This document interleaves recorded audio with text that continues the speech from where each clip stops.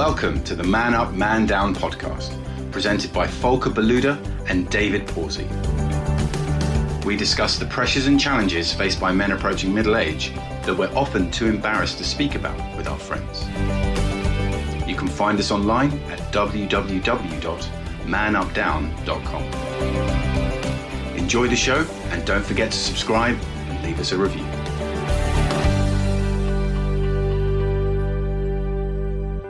Hello and welcome to another episode of Men Up, Men Down. Bit literal today because we talk about erectile dysfunction. We welcome Andy Barham to the podcast. He's 61 years old, married since 2007 with 2 children from his first marriage and a granddaughter he spoils rotten. In 2012 he was diagnosed with prostate cancer and had it removed just before Christmas that same year. As it is often the case following a prostate operation, he was left with erectile dysfunction. And that's, if I say the erectile dysfunction, was the reason I reached out to him on LinkedIn, because he's very, vocal about it. He's very happy to talk about that and share his experience. So he tried all the usual medicinal options, right? If I say the little blue pills, etc. And it soon became apparent to him that his erectile dysfunction wasn't going to be a short-term issue. After almost 2 years of trying all sorts of remedies, he found that the only thing that was giving him some kind of erection was a self-administered injection directly into the base of the penis. And as I read this out, this gives me it makes me cringe. He could not accept this as his only option for the future. So as a result of the erectile dysfunctional problem, he suffered an extended bout of depression. After lots of investigation online and arguments with his consultant, he was finally granted a penile implant in 2015. This completely changed his life and returned him to almost normal, in quotation marks, right? So what is normal these days? Anyway, since then he has written a book about his experience and has worked closely with Coloplast as a patient advocate and conference speaker. Andy, first of all, welcome to the podcast. Thank you. Thank you for having me on it. So Andy, if you want to tell the story from your end, I mean, especially if I say, I don't know if you want to start with the needle, but, it sounds cringeworthy, right?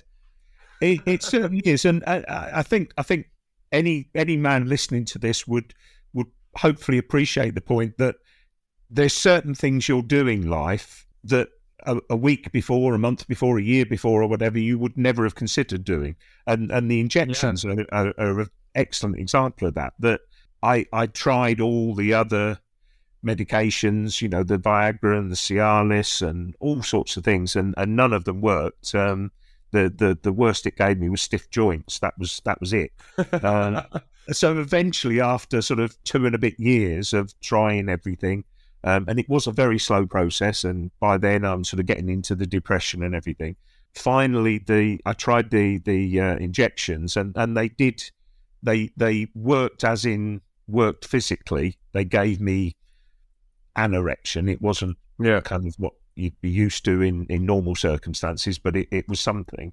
But the process with it, the mood is right and everything like that. You say, hold on a second, darling. Yeah. Disappear into the toilet, set up the syringe, inject yourself, do sort of like 10 minutes of star jumps and, to try and get the blood flowing literally. And by the time you get back to the bedroom, she's asleep or something, it's not something that's a practical remedy. And so that was the thing. I was desperately searching for something that would give me the spontaneity that I would have had before the prostate removal. And to be honest, I'm sure the information's out there somewhere, but it was very difficult to find. And sort of trawling through the internet, you can, I'm sure, imagine the sort of things that you come up with, and your search history is not looking good. And also the images, when you look at, you're sort of getting down to the nitty gritty of penile implants, basically they're not going to show you things that go well. So the sort of images that were popping up all the time were where things go wrong, things go terribly wrong. And they can, there's no disputing that, but that's like with anything. If you have your leg removed, if they only showed you bad things, then I'm sure that'd be pretty horrific. Yeah, I mean, it sounds horrendous because, I mean, coming back to the needle for a minute, I mean, it's literally coitus interruptus, right? You want to get on, you get into the mood, right? And then you go like, you need a few minutes to get it up. It's almost a mechanical process, if you like. It is. It is very. And I mean, they, sort of. I was prescribed a vacuum pump. I mean, I've seen those. The things. Yes, you can use it, but it's so mechanical, and so you're setting things up as opposed to things flowing. So, I mean, at least you were in a steady relationship. I think if you were a bloke, if I say out hunting, that, you can't do that, right? I mean, you can't just set someone up at the bar and go like, want to go to yours or mine? I got all the tools. I got mine. Yeah, it would not work. I mean, I was actually, because of the sort of stuff I do with colour plasters, sort of chat with patients, whether it's on the phone or say with potential patients for having a penile implant, or via email. There's been a couple that I've spoken to who haven't been in, sort of like long-term steady relationships, and exactly what you say, they face this. There's a whole nother level of issues that they've got, that someone who's in a steady relationship, luckily they've got that support and that understanding, hopefully, that I was lucky enough to have. And without that, I can't imagine what it must be like. With the implant, what I would say, and it sounds like I'm trying to sell it, and I'm not. It works with some people, it doesn't work with others. But I mean, at the end of the day, with the implant, I would not that I'm going to go and test it. I don't mean it like that. Because my wife listens to this. But if I were in the position where I was, sort of looking to date or whatever, I'm fairly confident that the woman wouldn't notice it immediately. It's something that you can achieve an erection sort of like during foreplay without it being very obvious. You're not having to hold on a second, I'll go and do something. I'll do this and I'll do that. It's all very smooth and relatively quick in reacting, if you see what I mean. So that works well. Let's talk about the implant for a second. How do I have to imagine that? Is it mechanical? Is it, you pump it up, or do you, is it like your little hand? What do you call it? Not quite a handle. Basically, what you have is sort of like two balloons which are implanted into your penis, and a tube that goes to a balloon or a reservoir, actually, sort of in your abdomen, that they just sort of pop away somewhere. And then there's another tube that goes to effectively like a third testicle. Right. I was actually surprised after the operation, because somehow, I don't know whether someone had said it to me or I'd read something, but I always thought that they took one of your testicles away so that you were left with two, if you like, one of them being the inflation bulb. But they don't. So I was quite surprised the day after the op that I had three there. So it's quite crowded down there. It's and so you basically have what's like a large marble, if you like. That's probably about the easiest way. So that, it's about the size of a normal testicle, and you just basically squeeze that about 8 or 10 times, and that basically transfers the liquid from the reservoir into the tubes in your penis. And so, it's sort of it's a hydraulic operation that inflates those tubes and makes you have an erection, and you continue to have an erection until you decide to deflate it. But do you still come, or do you still have an ejaculation, or not? You would do under other circumstances. Because I had my prostate removed, I don't, and I knew when I had that removed I never would do.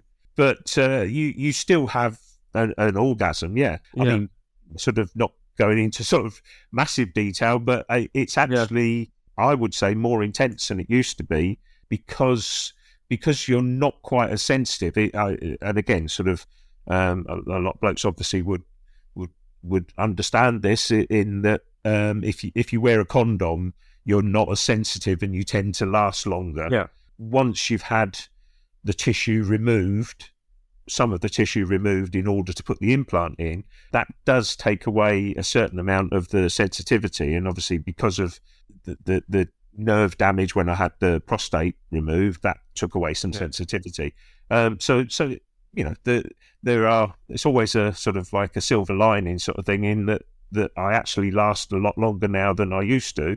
And it is actually in certain ways better than it used to be. Yeah. So, I mean, you've obviously talked about it led to depression, not being able to get an erection. Yeah.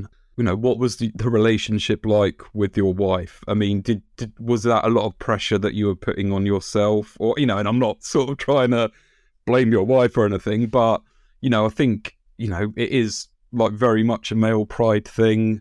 It's sort of something that, you know, like me and my partner have sort of talked about, that, you know, basically a woman sort of has a you know, she gets to a certain point where she can no longer have children. Whereas, you know, say, I'm thinking of like someone like Michael Douglas, but, you know, a man can go into his 70s and still be able to create children, essentially. Yeah. So, you know, there is that sort of, you know, that biological kind of thing. So it is almost like, for want of a better phrase, it is a bit of equipment that you do need all throughout your life. It is, and as you say, it's not just the sex side. You know, there's different levels of requirement, I guess. And yeah, I'm happy to admit. I mean, you know, it did put an awful lot of strain on the relationship. I was very lucky in that my wife was very understanding. She's actually a consultant nurse, and I think that helped an awful lot. Right. You know, the physiology side of it, she understood, and the emotional side of it, she was very understanding. But yeah, I mean, it tested our relationship, and I'm sure in weaker relationships, if you like, it could prove fatal. You know, it could end the relationship. I mean, at any point, did she sort of feel, you know, sort of say, oh, you know, well, is it me? You know, I mean, luckily, which I think could be a natural reaction. You know, it's... Yeah, I can imagine that, you know, there would be situations where a woman would think that. And certainly, I mean, because with my ED, it was set off by the prostate removal. There was a reason for it, if you like. But from what you've just said, yes, you know, and that's again, you know, I can sympathise, but I can't empathise with anyone who it comes about, and there are so many reasons why people may develop ED. I think it actually works out 1 in 10 men will have ED. Well, that's quite frightening, really, because, you know, there's sort of 3 of us here chatting, but you know, if you imagine how many people are listening, you know, I don't know what your listenership is, but 1 in million% of that, you know, that's one of the people listening. No, but 10% of the listenership potentially would suffer from it, and that's frightening. And that's for every reason under the sun you can think of, you know, diabetes or underactive thyroid or high cholesterol, psychological things, you know, sort of anxiety, all sorts of things like that.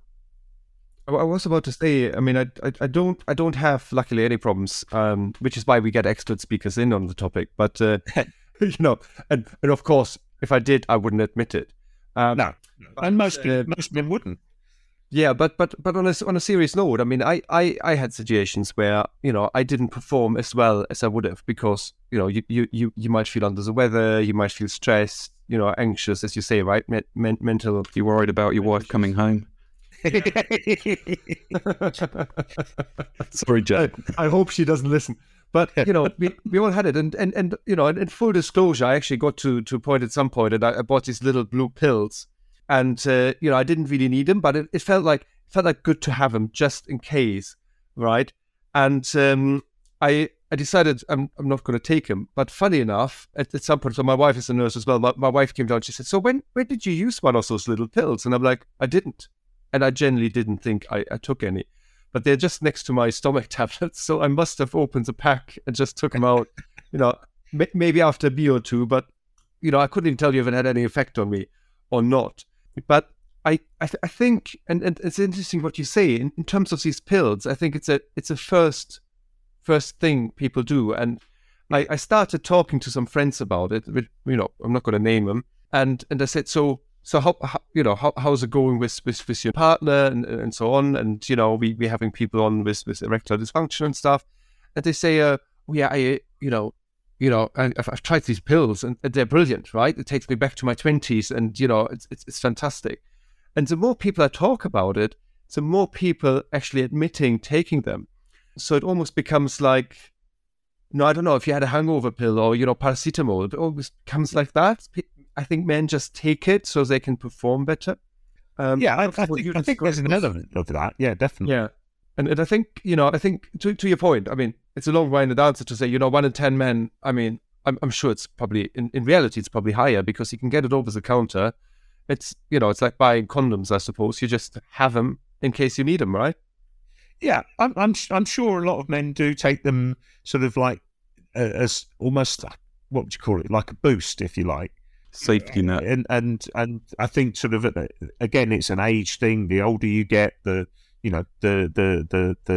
less erections you would get maybe, and so to be able to get a better erection and to last longer, then yeah, I'm sure that the medications work for a lot of people. So yeah, I mean, there's that side of it, and then there's obviously the ones where it's a necessity as opposed to a nicety, and that's a difference. But yeah, well, as Volker and the listeners know, I do like to do a little bit of research, and there's one study I found. It's a US study from 2018, so a little bit out of date, but I mean, basically, they found that it's roughly 40% of men at the age of 40 are affected, and then by the time you're 70, it's 70% of men. So basically, there's ED increase from 5% at age 40 to 15% at age 70. Considering how little it's talked about, it's a huge problem, and that's the sad thing. And I mean, I guess you could sort of wind it back. I don't know how many years, 40 years maybe, for would women have spoken so openly about breast cancer, say, or sort of issues with their menopause, say, that type of thing. There's subjects that need to be talked about and talked about openly in order for them to be openly talked about. Yeah. So do you? I mean, as part of your role, do you sort of go to events and talk about it? Yeah.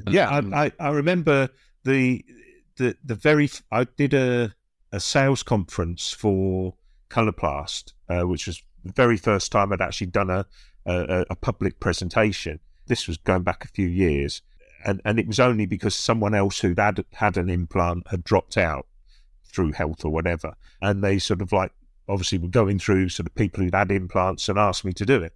And it was over in France. I went over, and I can remember sort of standing up and starting the presentation, and obviously, as in any presentations, you've practiced and practiced and practiced it, and then suddenly there was this moment where I wouldn't say I froze, but it just, in my mind, I thought, I'm stood up in front of, God knows, 250, 300 people. There was, translation boxes at the back because there was loads of different nationalities in there. And I'm talking about, the fact my dick don't work. And was that the name of the presentation? Should have been. And it just struck me that it was so strange. But I think it was. I mean, as mentioned before, as you go through that process, you're worn down and worn down and worn down. Even stupid stuff like sort of the more times you go into hospital, they make you wear those stupid gowns that are open at the back, and in the end. So at first you're sort of making sure it's really tied tight, and you sort of walk round the wall to go to the toilet or whatever, so that no one's going to see your backside. In the end, you couldn't give a stuff. You you stroll down the ward, and it doesn't matter. And it does break you down as you go through it, and to the point where where I am now, and as you mentioned at the beginning about sort of that I wrote this book. About my sort of journey. I hate that phrase, but I can't think of a better one to put it, of having the prostate removed and then the subsequent, depression, and then having the implant, etc. Doesn't it honestly it is. And it it just means that it opens it up, and you just feel that you can talk about it that much more. And I think, that is like how men interact is, well, this conversation, it is generally having a laugh. Yeah. And, and I think that, well, and that's the MO of this podcast, is sort of having a silly chat about serious issues almost. Yeah, I'll give you a very short, very quick example. We mentioned about the injections in the base of the penis. Well, early on in the time when I was using it, my wife and I went to a New Year's Eve party, and it was one of these where it was at a hotel, and then you got the hotel room all included. It was a great night.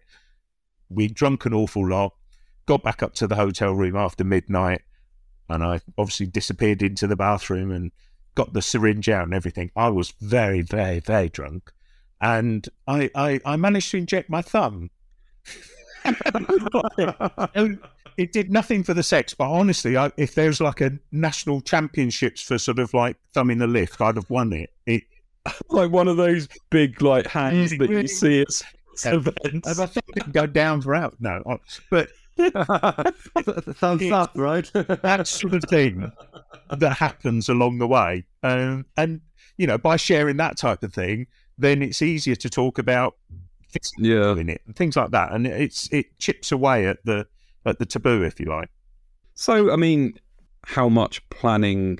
Well, I guess now with the implant, it doesn't take as much planning. But I mean, beforehand, how did you go about that? And yeah, it was terrible. I mean, going back to what we were saying before, you wouldn't be able, I don't think, to have it wouldn't work in a dating scene scenario or whatever, because it would, because of what you have to do when you get to the right moment, disappearing and either doing the injection or you popping a pill or whatever. It isn't an instant reaction, and obviously normally you would have a relatively instant reaction. And so in my circumstance, obviously because I was we were married and long-term relationship and whatever, it wasn't so bad. So yes, jokingly I was saying, come back and she's asleep. Well, generally she wasn't. You could afford that sort of 5 or 10 minutes or whatever it was to get yourself prepared. But there's no doubt about it, and that was the thing that sort of brought me down the most, I think, is imagining that was what life was going to be, and not ever having that spontaneity again. Yeah, because if you think about it, I think most people, yes, there are sort of, okay, tonight's the night, darling, and off you go off to bed or whatever. But in most circumstances, it's just the thing, all the stars align and it just naturally happens. Well, the naturally happens bit, if you take that out of the equation, then you're not actually left with much. And it just doesn't feel right to have to plan it. So the implant meant suddenly that, you were back to how you used to be, pretty much, that whenever the circumstances arise, so do you. Man Up, Man Down is sponsored by Welldoing. As someone who has seen a counsellor for a number of years, I think their approach is great. They want you to find the mental health professional who is right for you. You can filter your search to highlight therapists with expertise where you need it, or you can pay to use their personalised matching service. The people who run Welldoing are experts in mental well-being, and they also have loads of posts and interviews to keep your mental health in good shape. Take a look at welldoing.org. So how long was sort of the process of, because I guess also there must have been like, oh my God, I've got cancer, and dealing with that, to then I've survived, and then suddenly it's like, oh right, I've survived, but a certain part of my life has died, and I'm trying to desperately resuscitate it. So how long was that sort of process? From the cancer diagnosis to having it removed was sort of like it was September through to December, so that was all very quick. And I, again, be honest, I can remember that they gave me loads of literature, very, very dry, very technical literature, piles and piles of it. And in amongst that, it obviously mentioned that there was the danger of erectile dysfunction. It's a known thing with that operation because they come very close to some important nerves. But because you've got cancer, you ignore everything. You've got one thing in mind, which is get the cancer out. So it wasn't until my operation was in December, so it wasn't until sort of like the end of January where I went back for my, sort of first follow-up appointment, where it was sort of like, any stirrings? No. And then go back a month or so later, any stirrings? No. And the literature generally tells you that, you'll get erectile function almost invariably, but it should only last for a matter of 2, 3, 4 months, that type of thing. So you're not overly worried at the beginning, not till sort of you get to sort of April time, and you're at the end of what's the sort of general expectation, and there's still absolutely nothing. Then you're sort of getting the pills and whatnot, all sorts of, we've talked about the pills and the injections, but there's all sorts of other things that they try on you, which isn't good. But when nothing works, it's such a slow, gradual process of, someone opens a door and then you're glancing through it with that hope and that expectation, and then it's slammed and you've got to wait another 2 or 3 months for the next appointment to try something else. And then something, that doesn't work, wait 2 or 3 months, something else. So the actual depression side of it creeps in very slowly because your options are being switched off very slowly in front of you, point where you're starting to imagine nothing's ever going to work. So when the injections did, that was a pleasant experience from that point of view, and it did lift me. But once you started to realise it wasn't something that you could realistically do for the rest of your life, then you start to go back down again. Yeah. So had you suffered from any mental health issues before, or was that a new thing for you? No, completely new. I all of the normal stuff. I'd been through a divorce. I'd had a house repossessed. I'd lost a parent. I'd been made redundant. All of those things in life that can be a danger point, if you like. I'd gone through, and I'm not saying it didn't bother me, but it caused any depression. In fact, what I would say is that I possibly, had I looked back at the beginning, I'd have said, oh yeah, I can remember I was quite depressed then, and that's using the word wrongly, because when I was depressed, nothing compares to it. It's when I hear people say that they're feeling depressed, I really feel for them, because if it is real depression, if you like, that's terrible. Yeah, it's so different from you. I think you use the thing of feeling down. There's feeling down and there's depression, and it's a new ball game. So yeah, it was I was getting medications for that, and eventually seeing a counsellor and whatever. But they helped, and they kind of gave you a bit of the strength to put the mask back on in place. Helps you tread water rather than getting into a swimming stroke, so to speak. But sort of actually having the implant, and what that gave me and brought me back to what I saw as normality, that was the point at which sort of the darkness lifted, if you like, and sort of could get back onto a normal sort of life. What would have happened? Yeah, I'm kind of thinking. What would have happened, you think, if there hadn't been an implant? So, you said you went out there, you had to do lots of research. And as I say, I didn't even know implants existed, right? I've heard of the pumps, and, we all went on the internet once and searched things up. But what if the implants didn't exist? And that would be it. How would that make you feel? That would, I'm just thinking from a, if I say as a man, right? As a man, you're supposed to perform, right? From if I say puberty onwards, we always think, we're the heroes, when we go out with a girl, or a boy, of course, yeah. But how did it make you feel? It's a good question. I I find it really hard to imagine where I would be now. The only thing I can assume is that I would still be using the injections because, as I say, having gone through the gamut of everything else, that was the only thing I found that worked. I've spoke to someone fairly recently who was explaining that they had used the injections. I won't give the names of the products, but they had then gone on to use one that they actually sourced from Sweden, which was far better because with the injections you do actually get quite an ache for a couple of hours or so afterwards, and the stuff that he found in Sweden gave the right result, if you like. You got a good erection, but you didn't get the pain afterwards.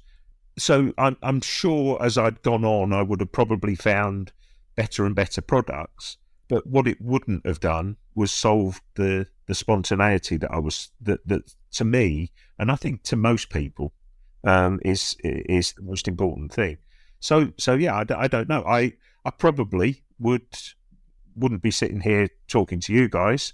I would be sat here in the sun in Cyprus enjoying that, and I'd probably still be on, depression meds, and I can't imagine a life where that was my only option, to be honest. So I guess the ultimate thing is that's quite a scary thought. Imagine carrying on with that as my only option. That's being very honest. It sounds very horrible. As I say, I couldn't. I don't even want to imagine it. But it's an interesting question because as I listen to you and reflecting on the podcast a bit, what all we go through as men just to perform, right? And how big of a part sex is for us, right? As men. And I'm not saying it's not for women. I can't speak obviously for women, but and obviously, it's personal preferences in terms of how often and not how often, and there's different research on that. I'm sure David has some stats on that, but it's I think on average it's 1 to 2 times a week, right? Stats are that men don't get enough. Yeah, but that's the thing, right? If you think of men and men talk, it is exactly that, David, right? We can't get enough, right? We're animals. We want to have sex all the time, right? And I think that's why it's so important for us men to need to start talking about it more, because I think, you're not the only one that had prostate cancer. You're not the only person with erectile dysfunction. As you said, there are different reasons why people have the problems.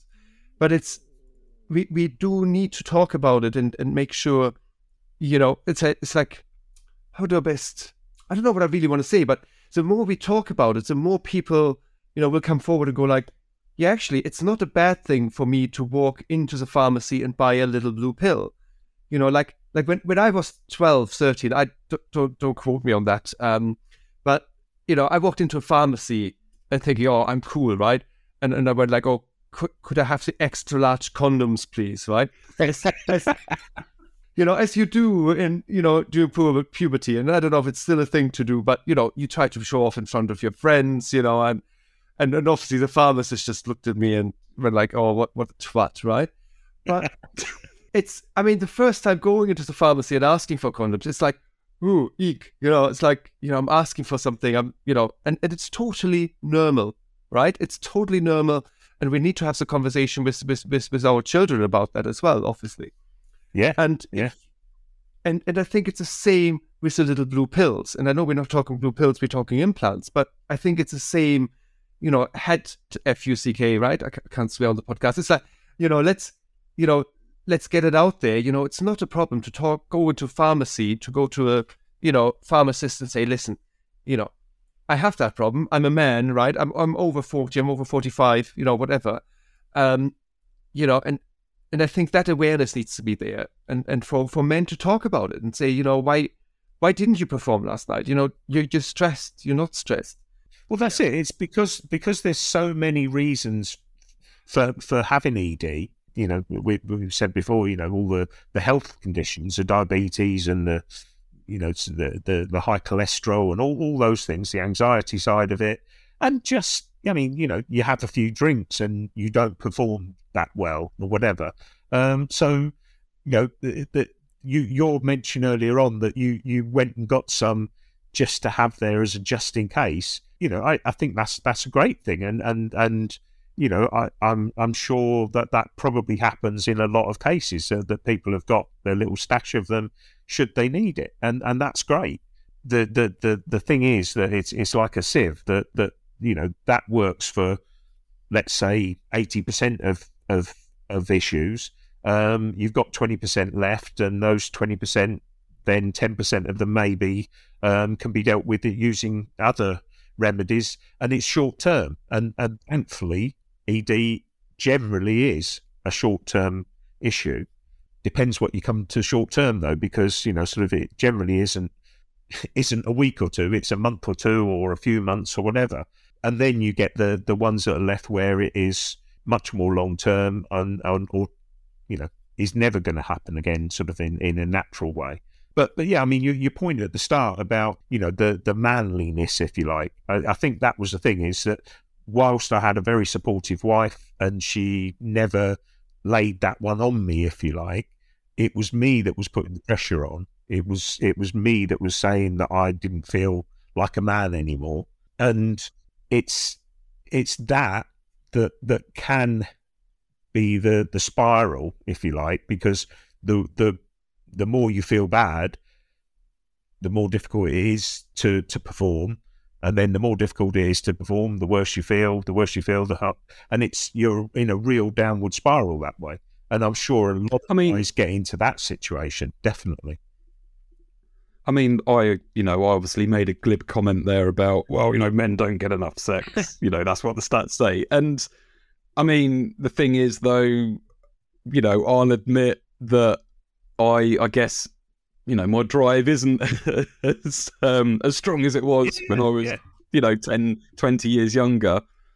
But you still, it's still like, men need to be up for sex all the time, and it is sort of, for whatever reason. It's a society thing that a lot of that pressure on, isn't it? That, if a survey says that the average is once or twice a week, let's say, you're thinking, okay, well, I'm sort of average, or I'm maybe slightly below average or whatever, but you straight away thinking, well, if that's the average, then people, some people are doing it sort of 3 times a day or whatever to make that. Yeah. And yeah, you then doubt your own performance, and as I say, and that's when you're back into this spiral thing of you're putting that pressure on you to perform regularly. If it doesn't happen, then that's when you really are beating yourself up. Yeah, hopefully not. Sorry. Yeah. It's a wrong phrase. So I have one more comment I wanted to make. I think because I know, and again, this is stats, we have a lot of female listeners to the podcast as well. And I think if you are female and listening, and it's like, have that conversation with your husband, yes, or partner as well, right? Or, and of course, if you're a man, you have a man partner, right? You're homosexual or whatever, right? Have these conversations, because there are solutions out there, and it's not always. I mean, what you jokingly said, David, right? We always have to perform, right? We always, we seem to have to always be ready. Whilst I think, and again, I'm just basing that on stats and not on personal experience, right? It's usually the woman that says, "Oh, I have a headache, I'm not in the mood," or whatever. But we have this pressure that we constantly have to be on, right? And it's not, we're very similar in that sense, I think, to women as well. So that's just kind of like a final thought from me.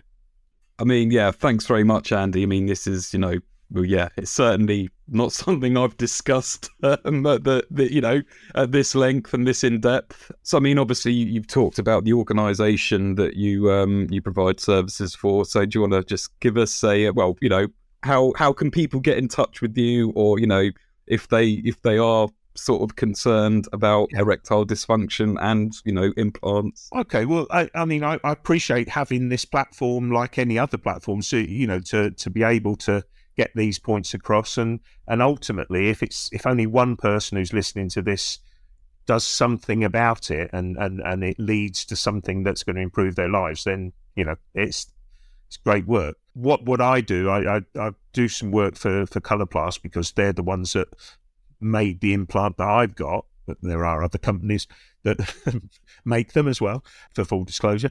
But they've got a website called ED Solutions, and there's a fantastic amount of information on there that I wish I'd had many years ago when I was looking, rather than trawling through Google and all the weird searches. And part of that website, the ED Solutions website, is that there's an ability to contact an existing patient, which is me. So people will go on it. They just send me a very brief email that opens up the conversation. It's 100% private between that person and me. It isn't that Coloplast gets to see any of the information. They don't get the email addresses or anything like that. It's straight to me. It's actually my own email address. It's not even a Coloplast one, if you see what I mean. I get people email me, ask me various questions, quite often do it over the phone as well. So I'll happily give out my phone number to people so that we can have a proper conversation, if you like. And it's just really, people have got sort of like various concerns, a huge range of different concerns over where they are at the moment, where they want to be, what the options are, what it actually feels like to have an implant, and how it works, how it performs, how it feels. And you couldn't ask a doctor that, because unless the doctor had one, they can't tell you actually physically how it feels. And that has thankfully helped a lot of people. And in fairness, it helps me. I get an awful lot from it, from knowing that someone's gone away, and I'm very thankful that a lot of them sort of do keep in touch, and sort of, 6 months later I'll hear from someone saying, yeah, I've just had the implant, I had it 3 months ago and then it's working fine and things are great and thanks very much. I don't FaceTime you to show that it's... No, David, we don't go there. But we put that link in the show notes alongside with your book as well. So I found that on Amazon. So it's called Stick That Up Your Ass, is it? That's the one. Well, it's only because through the process you get an awful lot of things stuck up there. So that was an appropriate title. Awesome. Thank you. Thank you, guys. Really appreciate it. Thanks for listening to this week's episode. Feel free to reach out to Volker or David via our website, www.manupdown.com, or podcast@manupdown.com, with any feedback or to let us know what topics you'd like us to cover in the future. Hear you again soon.